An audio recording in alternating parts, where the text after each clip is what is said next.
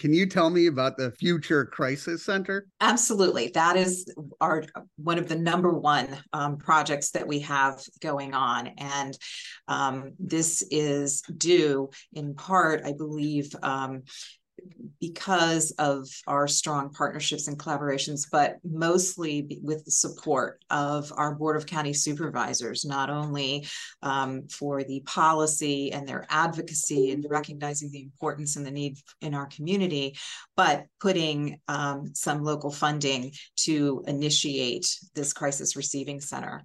And we are awarded the operational contract to Connections Health Solutions last November, and they have been working with us ever since on the design, because it is a very specific design based on the Crisis Now model.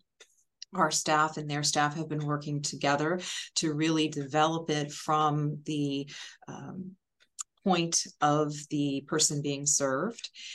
It will have 16 it will have an urgent care where individuals can walk in if they're experiencing a behavioral health crisis, or if they need to be brought in either under an emergency custody order or a temporary detention order.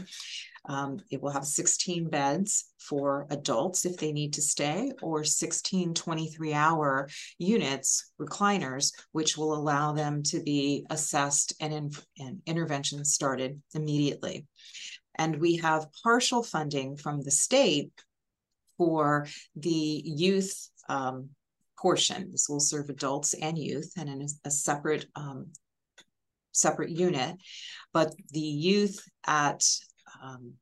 in our planning at full capacity would be 8 beds and 8 recliners. However, as we're moving along in this process, and since this is very new to the state, and working with Connections, what we're finding is that 16 and 16 are actually more cost effective than 8 and 8. So if we get additional funding to complete the youth, and we're hoping to from the state, it will have 16 beds and 16 23-hour recliners itself.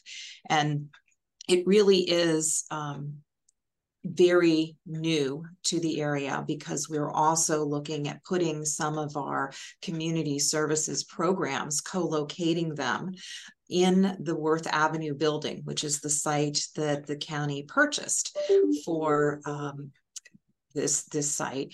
And we've already established a lot of community partners around this with respect to funding. For example, Potomac Health Foundation has given us $2 million to support our build out.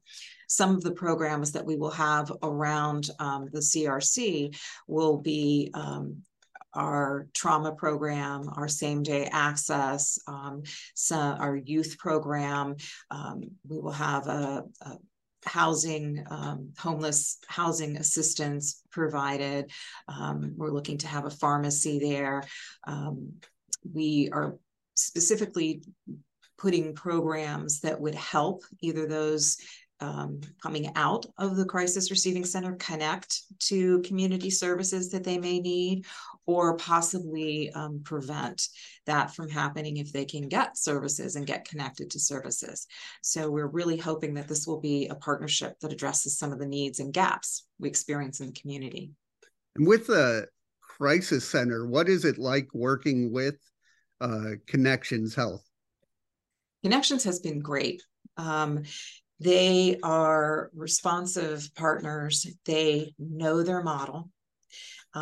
They are, I like not only their name, because they talk about their name meaning that they form connections. It's not just about providing a service or a siloed service. It's about connecting to the community, connecting to the people they serve, understanding the experience of the people they serve, and striving to do better.